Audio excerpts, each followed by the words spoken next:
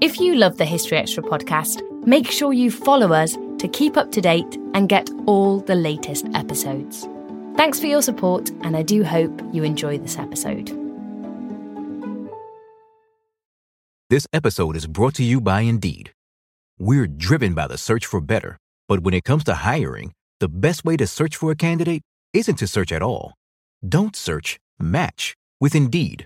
Use Indeed for scheduling, screening, and messaging so you can connect with candidates faster.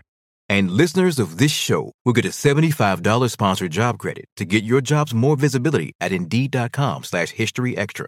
Just go to Indeed.com/HistoryExtra right now and support our show by saying you heard about Indeed on this podcast. Terms and conditions apply. Need to hire? You need Indeed. This episode is brought to you by Saks.com.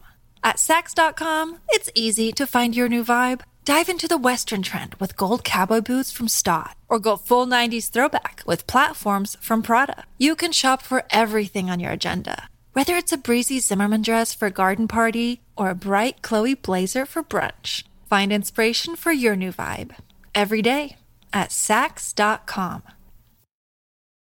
Your brain needs support, and new Ollie Brainy Chews are a delightful way to take care of your cognitive health.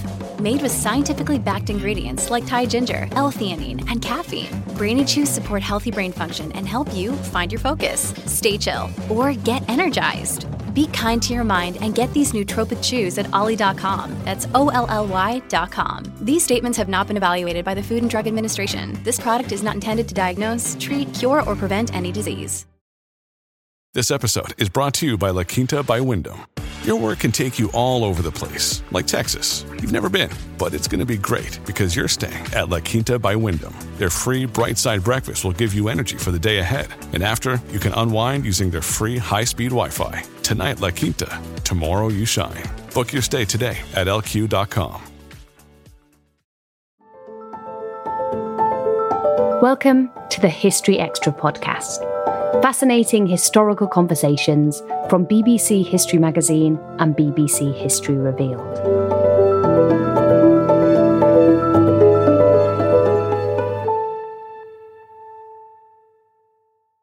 In South Carolina, on an unknown date in the 1850s, an enslaved woman named Rose packed a sack containing a few precious items for her 9-year-old daughter Ashley. Ashley was then separated from her mother and sold. It's likely that the two never saw each other again. This story is embroidered on a cotton sack, now held in the Smithsonian's National Museum of African American History and Culture. And a book by Professor Taya Miles uses this emotive object as a jumping-off point to explore women's experiences during slavery. Taya's book has recently been shortlisted for the Cundill History Prize, and we've teamed up with them to bring you conversations with all the authors, so I spoke to Taya to find out more. In your book, All That She Carried, you use one object as a window onto the experiences of generations of Black women during slavery and after slavery as well. So let's start, before we go any further, with that central object, Ashley's sack. So what is Ashley's sack? Can you describe it to us? Ashley's sack is an antique agricultural bag. It was manufactured around the 1850s, and it was used for the purpose of carrying things like seeds or grain.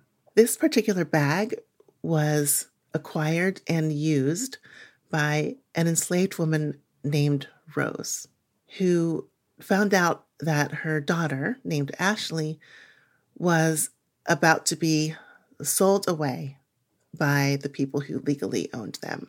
And Rose then determined that she would pack this sack with items that she thought Ashley would be able to use, that Ashley would need in the future. And that's why the bag is now named Ashley's sack. It was actually a curator down in Charleston, South Carolina, who gave it that name after finding the inscription that was embroidered on the bag. And the inscription, it was embroidered by Ashley's granddaughter, is that correct? A woman called Ruth Middleton in the 1920s. I wonder if you could tell us a little bit more about that inscription because it's really evocative, isn't it? Yes. Ruth Middleton did embroider the sack with the family story, with the family's trauma of the separation of a mother and daughter. And Ruth Middleton did this when she herself had just become a new mother in the early 1900s. What she sewed onto the sack were the following lines. My great-grandmother Rose, mother of Ashley, gave her this sack when she was sold at age 9 in South Carolina. It held a tattered dress, 3 handfuls of pecans, a braid of Rose's hair, told her, it be filled with my love always. She never saw her again. Ashley is my grandmother. Ruth Middleton, 1921. So on the sack itself, the original item that Rose packed for Ashley, Ruth Middleton, the descendant, sewed the story of the family's history. Just to explain to our listeners, how was Ashley's sack discovered? How did it end up in a museum where it is today? Ashley's sack was discovered in the most surprising of places. It was found at a flea market in Tennessee, and it was found by a shopper who was there looking for items because she was someone who tended to treasure hunt and then try to refashion items that she found, and she would sell them on eBay, actually to help pay for her children's education. And she was at a flea market. She saw a bin of rags, which was marked for a very low price of $20. And she was rifling through the fabrics in that bin. She came upon the sack, and she actually took the time to look at it closely. That's when she saw the inscription. She read it and she thought, this looks like something very special. And so she hurried, to the merchant, and she bought the whole bin. And then she started Googling, and she realized that the name Middleton was the family name of a very wealthy, formerly plantation-owning family down in Charleston, South Carolina. And she donated the sack to the plantation's foundation. And one of the reasons why items like Ashley's sack are so significant is because, as you write in your book, there's so few sources that we have available that tell us about the experiences of enslaved women, especially from their perspectives. Can you tell us a bit about the challenges you face as a scholar in this area that's trying to find and uncover the stories of women who were enslaved? Well, this is a challenge that all scholars face who are working on the histories of people who were enslaved, people who were subjugated, marginalized, people who did not have the opportunity to learn how to read and to write. And in the case of Black Americans who were enslaved, it was often illegal for them to learn how to read and write. So there really was a barrier around literacy for them, which meant that it was much more unlikely that they would be able to write their own story, to tell their own life history in a way that would be recorded and preserved that we could access now. So this is one of the major problems that anyone tracing the people who were enslaved would face. Scholars, genealogists, family historians, students, that the people we're interested in did not have the ability, in most cases, due to the constraints placed on their lives, to tell their own stories. And then in addition to that, the records that we do have about the system of slavery and the experience of enslaved people are documents that were produced by their enslavers or by people who were caught up in the system of trying to extract value, trying to extract capital from enslaved people's work, from their minds, from their intelligence, from their emotions. And those individuals kept records that were, of course, aimed toward benefiting their investment and business activities. Those records are very distant very sparse, cold, unfeeling, and never had the intention, never had the aim of representing the cares, the interests, the experiences of the people who were enslaved. So as a historian of this subject, where does that leave you? How do you begin to overcome some of those challenges with the lack of sources?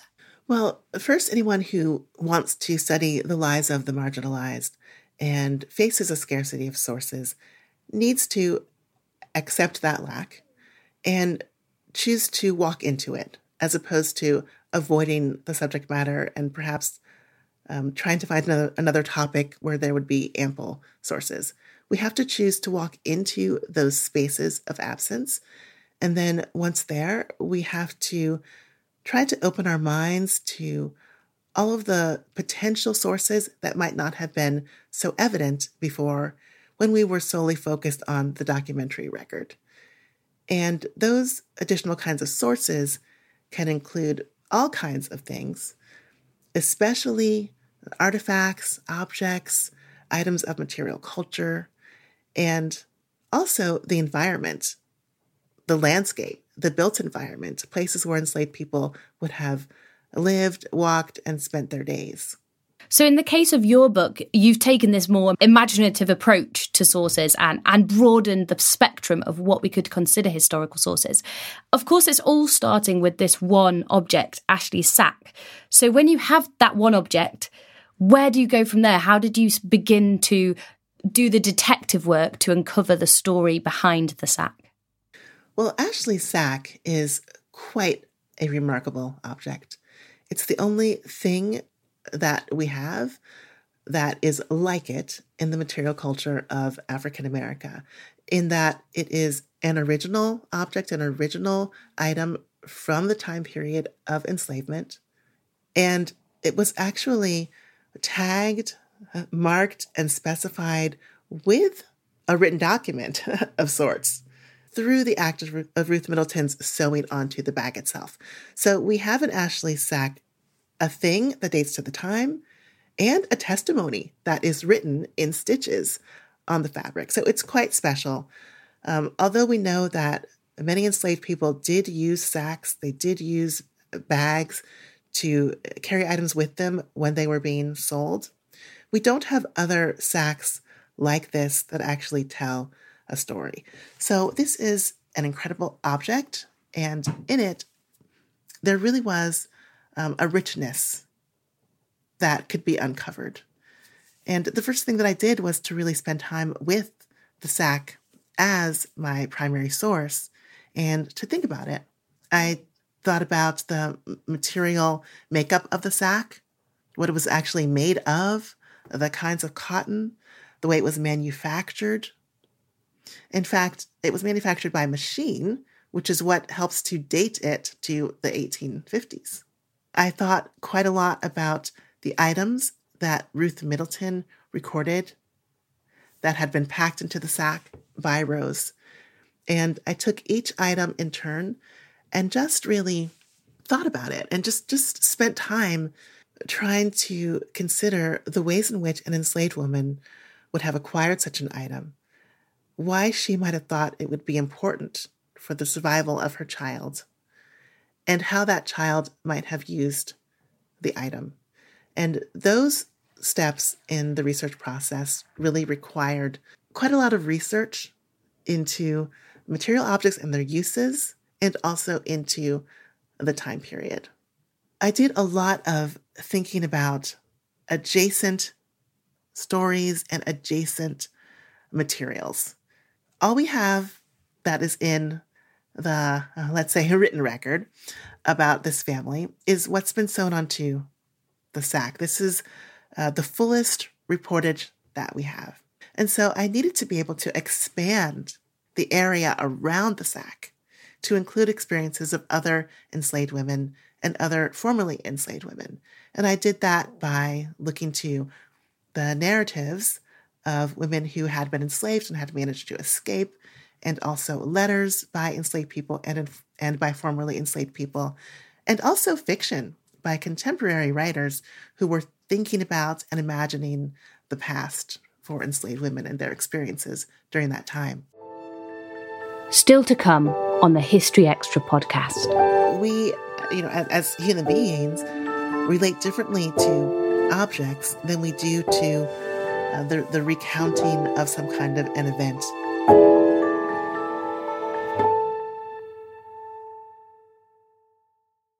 So what do you think that looking at all of those experiences, and of course Ashley Sack at the centre of it, can tell us about the emotional experience of slavery? Because that's what you're really getting at here, isn't it? Mm-hmm. Well, I'm so glad you asked the question that way, Ellie, when you said Ashley Sack at the centre of it, because that is exactly the way that I approach the research. And that's the way that I hope the book reads. That's the focal point that I hope people will bring with them as they read the book or listen to discussion of the book. The primary source, the sack, is at the center of it. And actually, at the center of the inscription, the embroidered words on the sack, is the line about Rose's love filling the sack. That line is in the physical center of the sack inscription. It is the only line that is sewn in red thread on the sack in Ruth Middleton's embroidery. And in that line, the word love itself is again at the center. It is very large. The letter L is kind of extravagant and takes up a lot of space, and it's very eye-catching. So I think that the sack itself as a primary source tells us that the emotions experienced by these women, that love, which was given by Rose, received by Ashley, and passed down, is really the heart of This episode is brought to you by Indeed. We're driven by the search for better, but when it comes to hiring, the best way to search for a candidate isn't to search at all. Don't search, match with Indeed. Use Indeed for scheduling, screening, and messaging so you can connect with candidates faster. And listeners of this show will get a $75 sponsored job credit to get your jobs more visibility at Indeed.com/HistoryExtra. Just go to Indeed.com/HistoryExtra right now and support our show by saying you heard about Indeed on this podcast. Terms and conditions apply. Need to hire? You need Indeed. We don't always realize just how much our negative thoughts and experiences stick with us and weigh us down. You may find your brain constantly running through a highlight reel of bad moments. That comment your friend made last week that hurt your feelings. That frustrating thing your mum does. Or that silly thing you said in a meeting. Maybe it's time to get it all off your chest. Whether it's a tiny annoyance or something much bigger, talking about it can give you some relief and lead you to a potential solution. That's where therapy comes in.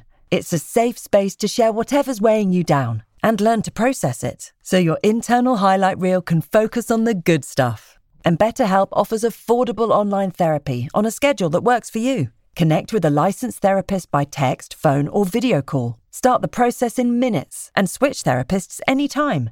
Let it out with BetterHelp. Visit betterhelp.com/historyextra today to get 10% off your first month. That's BetterHelp, HELP.com/historyextra. This episode is brought to you by Sax.com. At Sax.com, it's easy to find your new vibe. Dive into the Western trend with gold cowboy boots from Stott, or go full 90s throwback with platforms from Prada. You can shop for everything on your agenda, whether it's a breezy Zimmermann dress for a garden party or a bright Chloe blazer for brunch. Find inspiration for your new vibe every day at Sax.com. story. It's the heart of this story. It's the heart of enslaved parents and children's lives. And it actually is a heart, a center point of the history of enslavement that I think we often overlook. And at the centre of this story in particular, we have that referenced moment of separation in which Rose and Ashley was separated and Ashley was sold off. From all the sources that you've looked at and from the sack itself, what have you found that might help us understand that moment and what it would have been like? Yes. Well, on the one hand, we have sort of the historical facts about the separation of families, which we know happened to a great extent especially in this period of the 1850s when Ashley was sold, because that was a time when slavery as a system was moving westward with enslavers who were wanting to access more land. They were running out of land in the Southeast.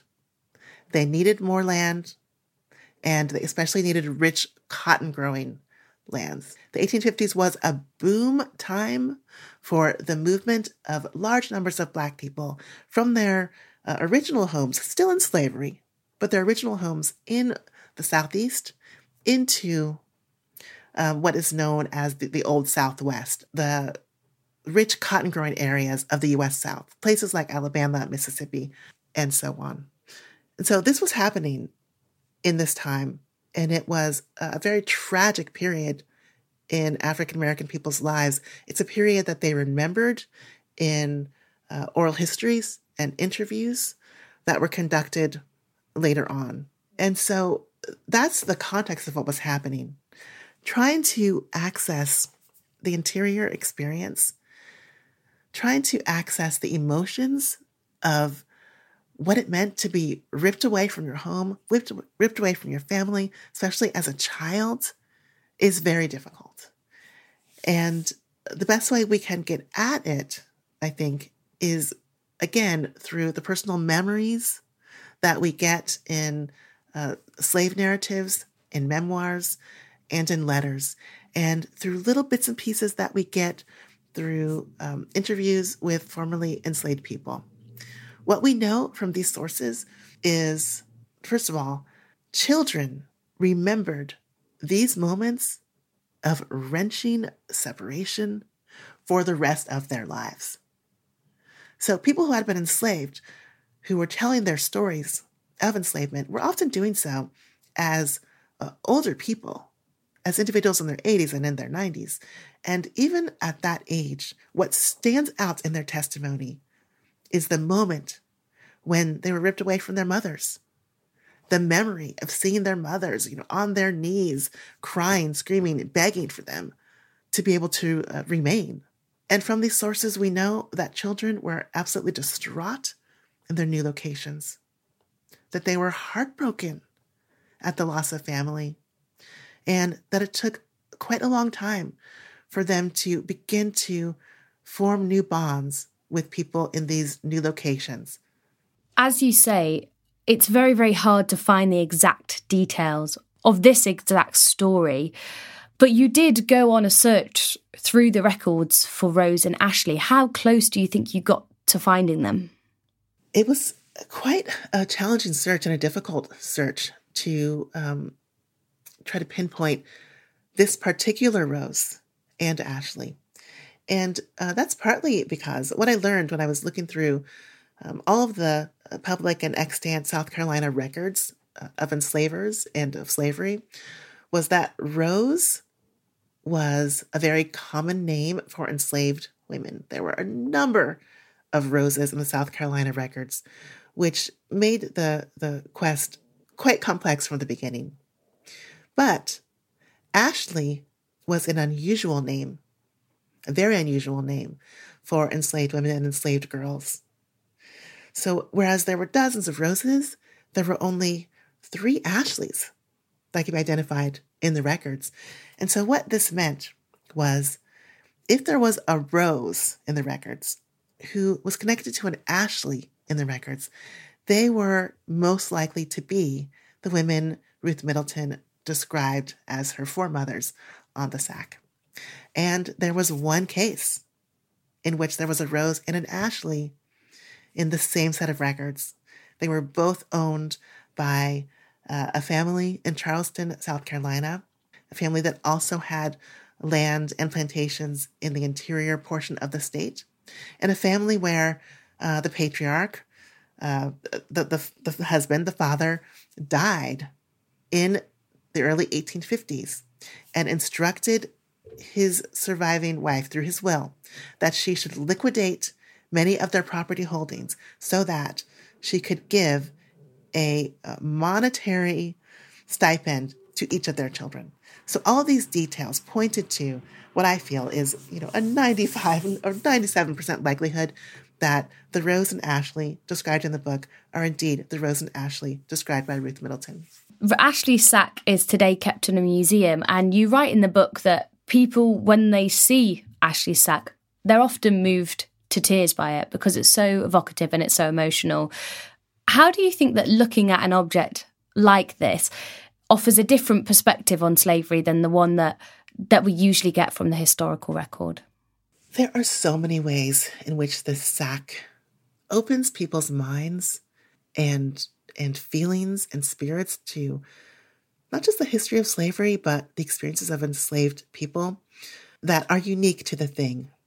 I think a part of it is because it is an object, and we, as human beings, relate differently to objects than we do to the recounting of some kind of an event, either orally, or on the page.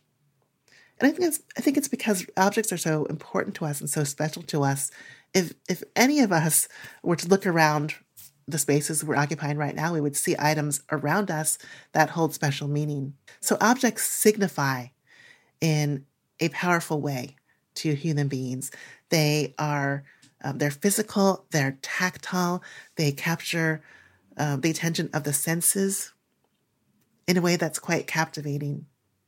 And this object is also very interesting and appealing because it feels so personal. It is so personal. It is the original item, which was cared for over time by these women. And when you see it up close, you can see that they have actually patched and mended places where the bag was frayed or torn over the years. So it's very personal. And it also is quite beautiful. The beauty of the story, the poignancy, the way that it haunts us is all there in the sack itself. And I think that the multidimensionality of the thing in all of those ways and more is what elicits such a strong emotional response from people. Finally, what would you want people to take away from this book? I would want people to take away that even in the midst of terrible wrongs and lifelong traumas, these African American women centered the value of love. It was a core ethic in their life together as a family. And I think the message that they can give to us is that it should be a key value in our lives today. Insisting on love is what helped them to survive this atrocity. It's what gave Rose hope for Ashley's future.